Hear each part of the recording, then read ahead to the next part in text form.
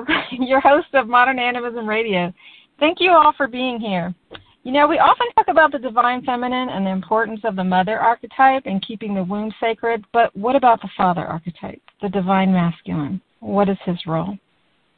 We're going to hear the other side of that with my guest and one of the original Pan Society founders, Rick West. But first, let's acknowledge our ancestors and the elements. Let's acknowledge the element of earth and thank you for the firm foundation beneath our feet and the food that sustains us.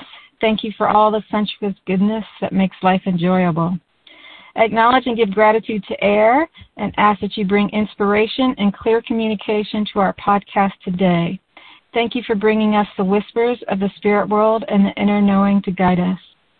Acknowledge the element of fire and give gratitude for the will to power through things in a responsible way so that we never overpower nature. Acknowledge and give gratitude for water.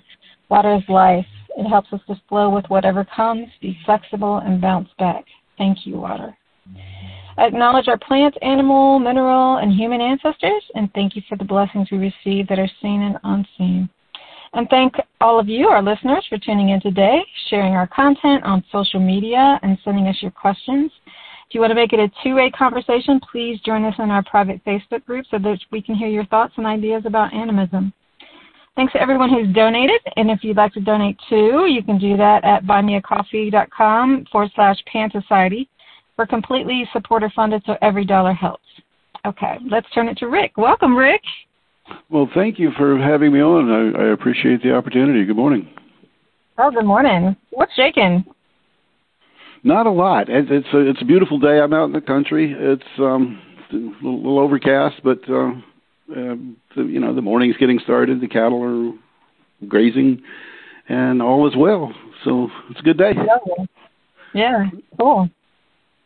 So when I say divine masculine and father archetype, are those the same things to you? I guess we need to kind of clarify that so that everybody, so me and you, the listeners, are all on the same page. Well, when I think of the divine masculine, I see it as one of the two polarities that drives the universe, really. And I know it's a big statement, but that's actually quite true. The masculine force. Well, let's back up to cosmology. Let's just take a sort of a 30,000-foot view of cosmologies around the world. In virtually every one of them, whether it be religious, scientific, pre-shaman, what have you, it comes down to two things. It comes down to you might call it the cosmic egg, the oneness that drives all. But within that oneness, as many of them say, something happened. There's a movement that began within the cosmos that allowed it to understand itself, that allowed it to begin to see itself in certain ways. And it's driven by, in virtually every regimen, it's driven by what you might call the duality principle.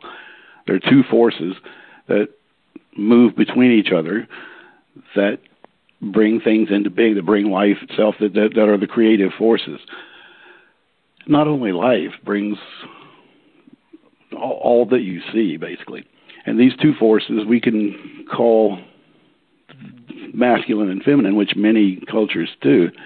But you can, it's push-pull, dark light, soft and hard. My personal favorite is yin-yang, because it seems to me to encapsulate this whole process.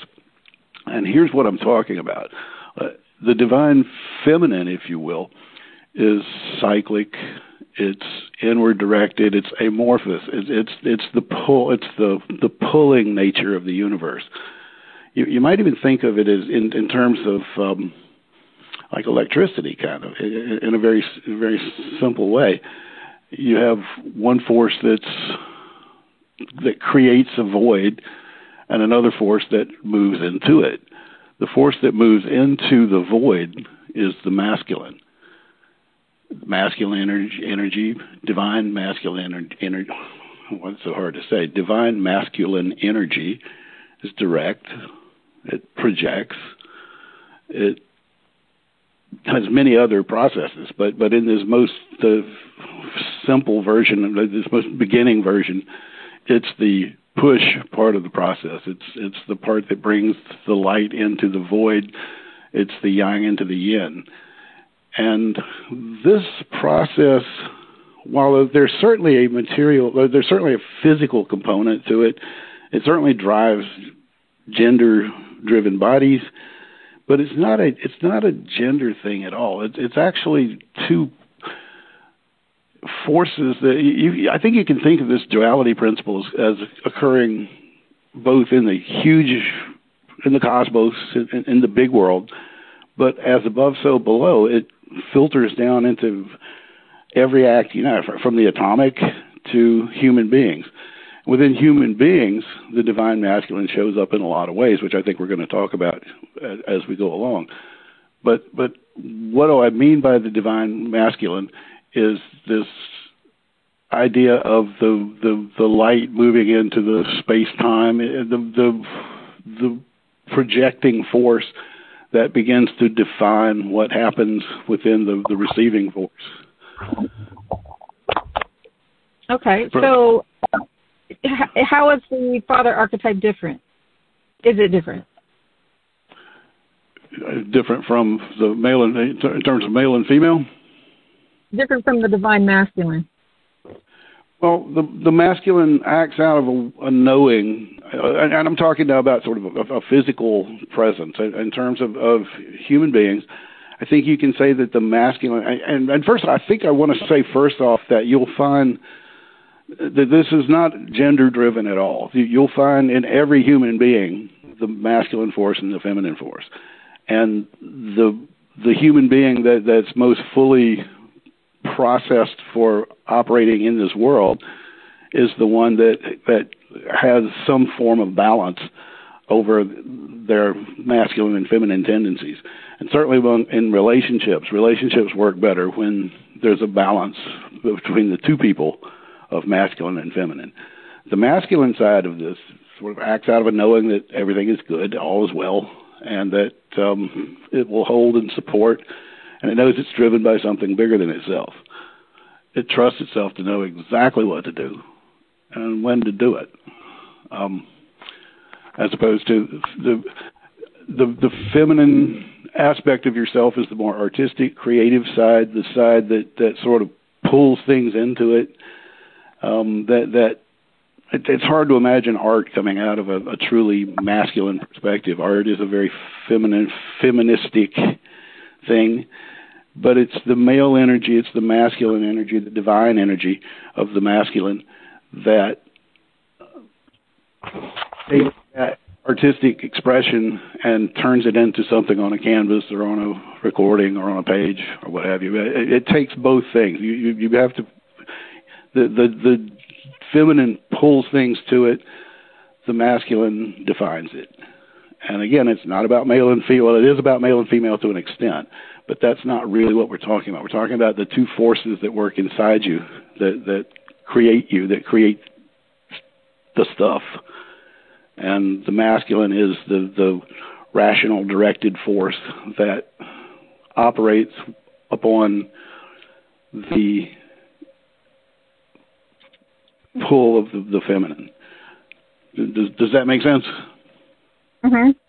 So if you don't mind sharing, how has this energy showed up through your path of life? It's a work in process. It's very difficult it's very difficult to live the divine feminine too. I'm certain, but to live a masculine life in the light of the last 2,000 years or so has been a bit of a trick, honestly. We learn things about ourselves that aren't really who we are. We get a lot of cultural noise that says that we should be a certain way, that we need to act in a certain way, do certain things, and to essentially turn off the feminine side of ourselves, which it's been difficult to do that. It's been difficult to live a proper life within that framework. The last 2,000 years of probably more than that, but certainly anybody who does cycle theory or cycle testing, what have you, whether it be astrological, for instance, where they do the precession of the equinox, or even more, mathematical type things. The last cycle, by pretty much all accounts, was very male. It was very much oriented toward warfare. A lot of the sort of what you might call the shadow, wounded sides of the male were very useful to people, very useful to the kings and queens of the time. And males have been driven into a place where they're kind of wounded, kind of crippled, and we haven't really gotten over that yet. And in fact, I think most women probably think that finding a truly divine masculine personality is like finding a pink unicorn, and they may not be wrong. I mean, it's hard to do. So as a new age is upon us, and we're trying to make that shadow disappear and trying to find ways in which to open to the feminine. But in doing so, you have to make sure that you honor the very masculine traits that are extremely useful, both in your personal life and within society. And these are things, when you find yourself acting in ways that focus on courage, adventure, protection, logic, these are the, quote, male, the driving forces that are actually incredibly useful to every human being and to every relationship. But they've been sort of cast in a dark and ugly sense because for 2,000 years we've kind of worked out of that shadow and pulled the worst parts of that into reality and forced the better angels of that into a more, I might call a dream state, but certainly not useful within the larger society. So what we want to do over the next, with a concept like the divine masculine, we want to begin to pull our male selves back toward a more balanced place, and balance in terms of male and female, so that we can also enjoy the arts, so we can be creative in various ways as well. And I think it's very fair to say that among particularly Western males, creativity has been stifled in a big way. You kind of have to be an outlier. You have to be a renegade if you want to be an artist, and that seems weird. So I see some guys kind of, I think there is an awareness, at least in certain populations, of toxic masculinity. And I see some people, some men in particular, combat that by being ultra feminine, ultra soft, affecting the soft tones and those kinds of things. Does that work?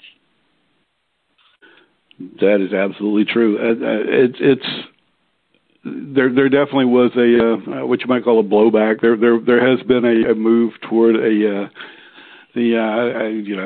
terms are kind of beta boy, soy boy kind of thing, and that is real, and I see that a lot myself. And there's been a sort of a go along to get along kind of attitude that has overtaken a good many males. That's not healthy either. Obviously, that's not where you want to be. You want to, as a male, as a divine male, you want to live through your power. That's what it's about. You want to examine the wounds that surround whatever's happened to you in the past, in terms of your association with males over time. I've laughed for decades that America's biggest problem is a daddy issue, and I think it shows up. It shows up as this business of the quote beta boys that will bend over backward to get along, basically, and that's not healthy, and that's kind of led to you might say a daddy end also. But both sides of that equation, both of the hard nosed Iraqi warrior kind of thing, is too far in that direction, and certainly being a milquetoast is pretty much useless to society and to yourself. I guess those are hard words, but it kind of is true. The model is to find the balance of warrior, sage, and lover, basically, and to balance that with the divine feminine energy that's within you, and to learn how to be a creative force, a creative driving force in this world. And that's not to say that doesn't happen. It certainly does, and there are a good many of us, but it's not the norm, and it's not that easy, honestly. As some songwriter said once, it ain't as easy as it looks. So it's I think it's where we're headed. I think there is a lot of energy out there in the big world that is kind of moving in that direction.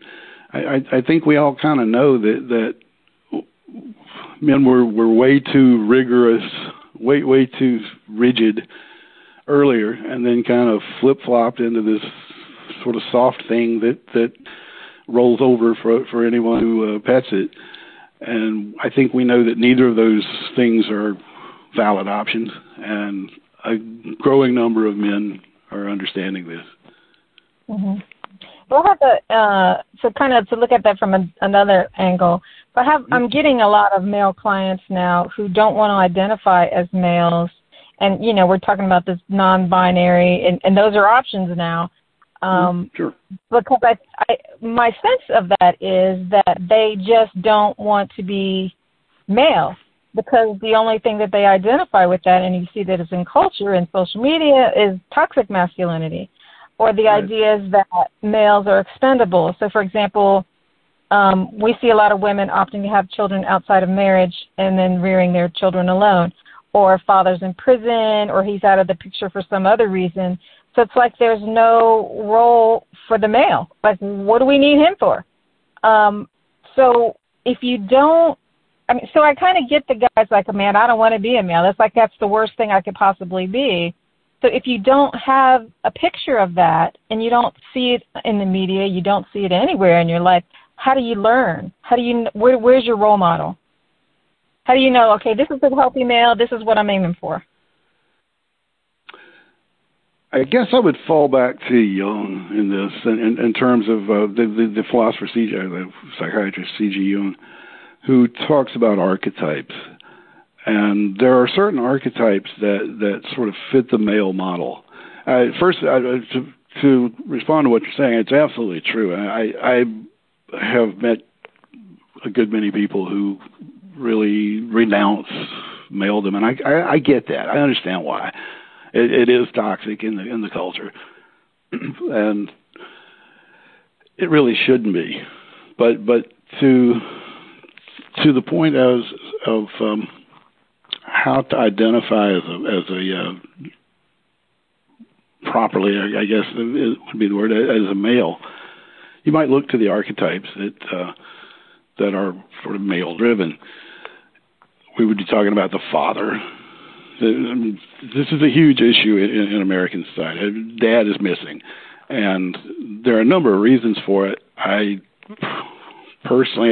think there's been a movement within Hollywood, within sort of the mass media, to reduce the role of the male because of this sort of shame that's built around it. And it has driven a lot of people to believe that maledom just as in any form is toxic. But that's not going to move us forward. That's denying one of the sides, one of the principles of duality. We can't all be amorphous and pulling. There has to be a push that goes with it, and there has to be something that defines the reality. And it doesn't have to be physically, gender specifically male. It just has to honor that male principle, that yang principle, which is extremely useful, and in fact necessary to find that yang principle, you look toward sages. You look toward. You can kind of think of, in addition to the father, you can think of a priest. You can think of a sage. You can think of the people who are accepting knowledge from the yin, from the amorphous female principle, and are feeding that with fire to direct it towards something that turns into a bigger thing than itself. It's wickedly difficult. I'm speaking just off the cuff as a male. It is very difficult to find a lot of great male role models. Most art, for instance, treats males as gangsters, warriors, and by warriors I mean soldiers. I mean killing machines. That still is the dominant male model, and it's understandable why somebody would walk away from that. Hopefully we can turn that around and make sure that we do understand that that the core principles of maledom are very useful. But do you think a man's relationship with his mother, or women in general, the divine feminine, impacts his relationship with masculinity? Oh, sure. Guys who had good relations with their mothers tend to be a lot more secure, a lot more settled. But even more so, I think it's the relationship to the father.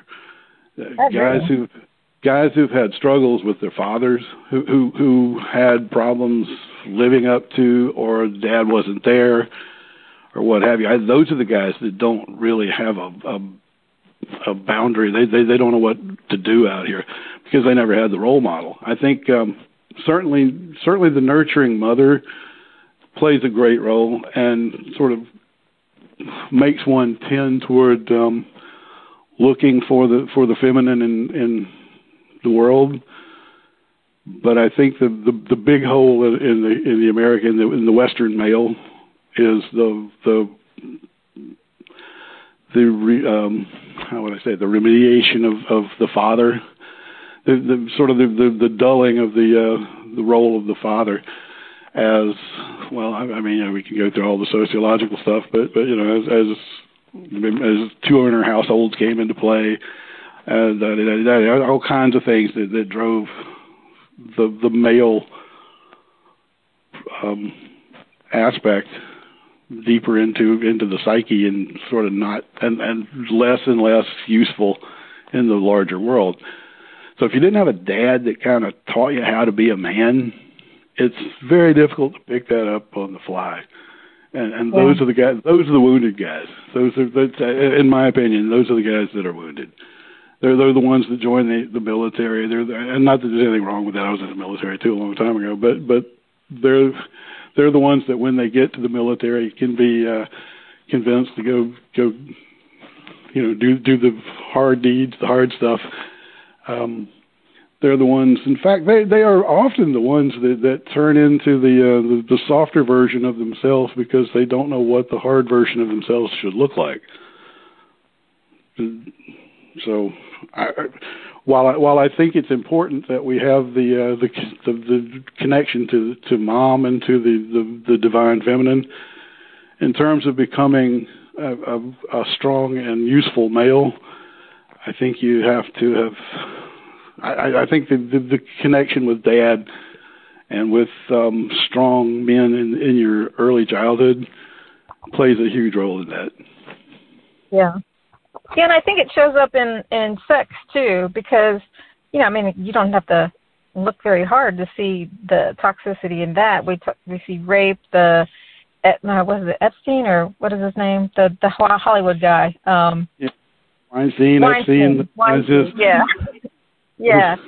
And you see that sex slavery, date rape, drugs, or just like workplace dominance, like the expectation of sex, that kind of thing. So how does a guy, I mean, this is a problem for women too, but how does a guy become a healthy sexual being without any role model? Yeah, great. Understood question. Oddly enough, I've come across a lot of things lately that suggest that women would love to see men be a little more assertive in the bedroom. That women don't like that sort of, I hate to call it beta because it's sort of a loaded term, but they really want men to be more dominant and aggressive in a pleasant, not in an unhealthy way, but they would love to see men take more of a role and be more assertively male in the bedroom. And I've heard this a lot. Back to the point you were making earlier, that toxic masculinity certainly shows up in sexuality. There's a question about it. And you've got a lot of predators out there. That's an age-old problem, actually. That's male-driven pedophilia, for instance, is literally 2,000, 3,000-year-old problem. It's been going on for a long time. And it certainly is driven by the darker, well, in my estimation, is driven by the darker forces of masculinity, power, control, fear, which, frankly, I'm happy to see coming to the light, because I think that may help us move away from it a little bit. But to me, the point, again, is sort of like what we were talking about a minute ago. We've almost gone too far. We're not willing to accept our maleness in a relationship at all, whether it be sexual or just personal or what have you. We don't take we don't account for ourselves. We don't take up for ourselves. We don't we blame. We do stupid things because we're out of fear. And I've heard more than a few women say, I would like it if you would just take over and be the man. And while I know that might not be I think that might be a dominant idea these days. So this is the quandary that men find themselves in. How do you bring yourself out of the toxic shadow that you grew up with and into a world where you need these male perspectives because they're very useful, but they have to be tempered in a way that makes them useful. The male ego run wild is very, very dangerous. I'm sure I'm preaching to the choir about that. But the male ego, properly tempered, is a dramatic force for good. Well, you touched on it earlier when you talked about the archetypes and the lover. I think if you have, so that masculine is an energy, lover is an energy, which has no gender, and then if you put those together, well, what would that look like? What a relationship based on divinity is really everybody gets to flow. The more firm a man is in his own energy, the more the feminine. And let me back away from man and woman, because, well, I think the Navajo said there are 7 sexes, but there are many flavors of sexuality, and this doesn't really reflect in that in terms of the penis and the vagina so much. It's about the flows of energy. The more that the masculine person is firm in his own energy, her own energy, the more the feminine can relax.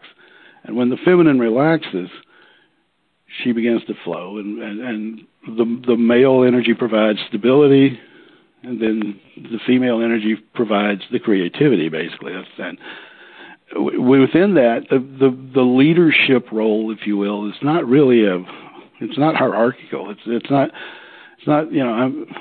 I'm dominant and everything must fall into my way. It basically leads from a place of flow, of creativity, intuition. It takes those aspects of the feminine in, and then leads from a place of stability, structure, and action. Men who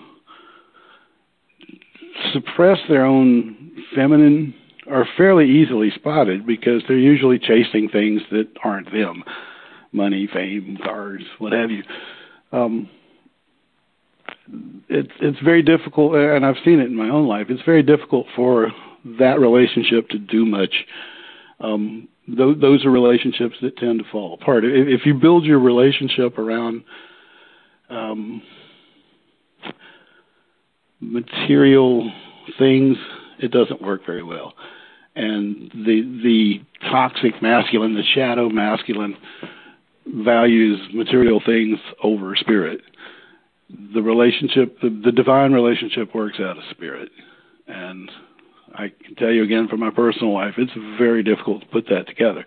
It's finding a woman who can, or a partner, let's say, who brings proper feminine energy is also kind of like finding a pink unicorn. That doesn't happen all that often either. As humans, I don't think we're quite at the level of being divine just yet. We're working toward it, and we're getting better and better and better. But and I truly believe that. But we're not. We don't always act out of the divine. So in another really serious way, the male energy that needs to be within yourself and within a relationship and within the society out here is that energy that forgives, that hears, that pulls things together, that doesn't allow another loaded term, irrationality, but you're going to have from the pull side of this equation, whether it's within yourself or bigger, it creates confusion, irrationality. It creates this need to do something. And it's the male energy that says, well, that directs that. It says, here's what we need to do. Here's what we do. And that, when back to the original question, when two people are operating from a divine perspective, that's the driving force, is both are coming from basically a balanced place in terms of masculine and feminine, and both understand that one person or the other kind of makes the call and we go with it. But it's a heart-centered activity.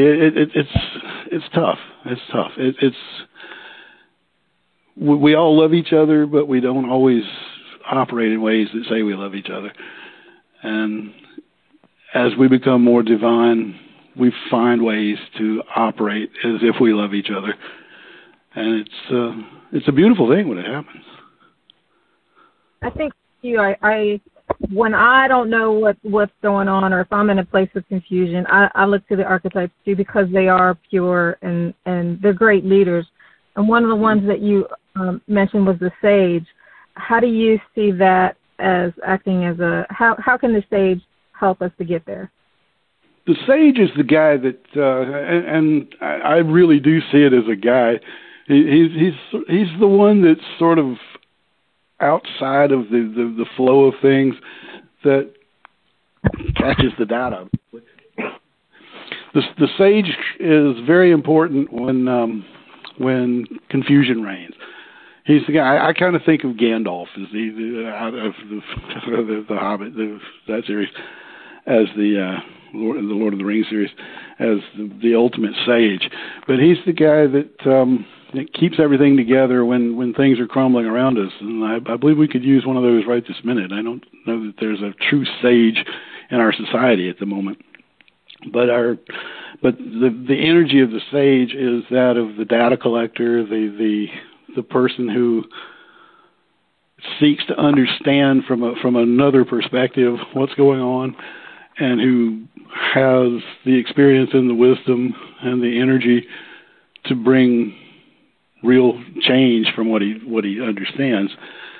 The shaman's kind of a sage in a way, but that's the energy that to me that's the core male energy.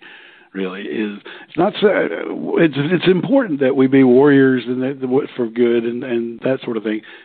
But it's most important that we back out of day-to-day existence sometimes and seek to understand what's going on around us in ways and sort of think out of the box, I think they call that. But to find creative solutions for huge problems or small problems for that matter, but to use creativity to find solutions. And I think, as we talked about earlier, you can't really get to creativity from this logical directed energy. It has to intermingle with the feminine principle to become creative. So the sage is probably the most balanced of all of them. It's a great archetype, and it's probably the most balanced archetype that I can think of in terms of bringing female energy into the male perspective. And we certainly could use a sage at the moment because we're not thinking out of the box. It's in terms of society right this minute. We're very dual at the moment, and we need somebody who has a third perspective that can start to bring some peace and joy back into our lives. And hopefully there is one. Hopefully there's one out there. And another archetype you mentioned was the priest. Can you kind of shine some light on that? Well, the priest is more about the inner development. The sage is sort of, if he's the outward manifestation of this creativity. The priest is, I guess I would call the priest the connection between the worlds. The priest is, and it's not necessarily, at least totally a male archetype, but it is a piece of the male archetype for sure. The priest is the connector between the spirit world, between the soul world, between the dimensions that we don't easily access, and our day-to-day lives. And the priest sort of precedes the sage in a way. You kind of have to be a priest first, and you have to get that information and bring it back before you can do anything with it. Now, that's not to say that feminine energy can't do that as well, but what I think the sage, what the male energy brings to that is when you find that you're directed about it, when you start to see the direct flow between your own life and the spirit world, that's a male force. That's a yang force, and an honorable one, and one that should be actually lauded in the world we're in at the moment. So you're animist. I know we're all animists, and I know we're operating as spirits in a material world in a very serious way. And it's easy to get lost in the materiality of our existence. In fact, that's a huge piece that's a huge toxic aspect of maledom, is this focus, this obsession with materiality and with gaining and being more and better and what have you.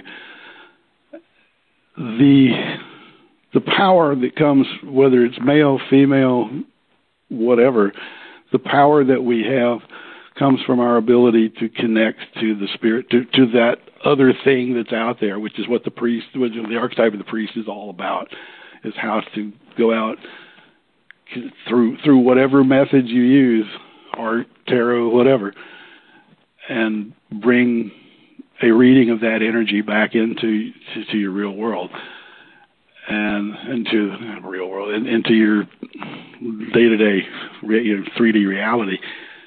So the priest is the one that helps us not get lost in 3D reality and keeps us focused on the fact that we're a spirit that comes over and over and over again.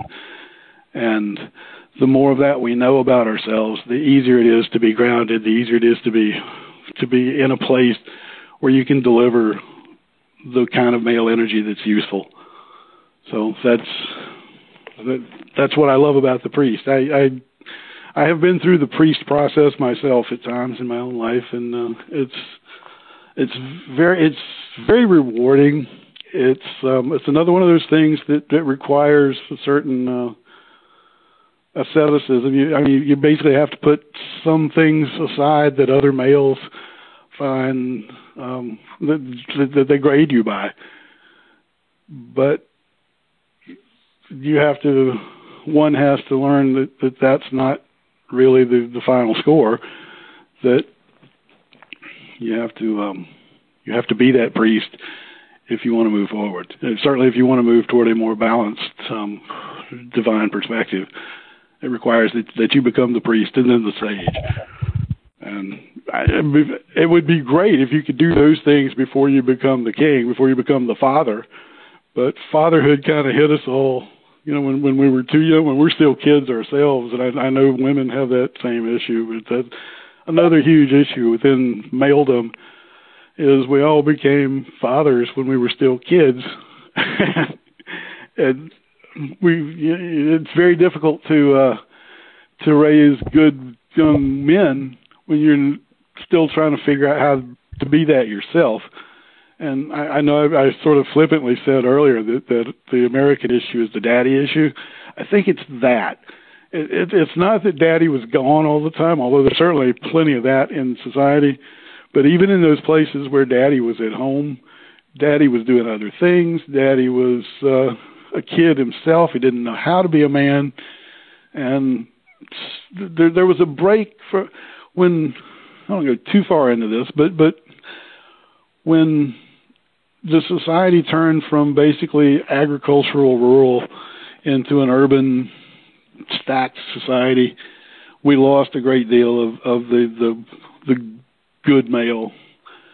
The good male wasn't all that useful anymore, particularly as science began to break down things like how to procreate and what have you. I mean, suddenly the male's almost non-existent in that whole process, and the guys, in a lot of ways, disappeared from their parenting role, and in some other ways were pushed out of it. But in fairness to the kids, when I'm 25 years old and have a kid, I don't know what to do. I mean, am I a great role model? Not really. I mean, we do our best. We've all done our best. All those who went through it did their best, but how much can you really do? So we're all kind of learning on the fly, and God help us. I mean,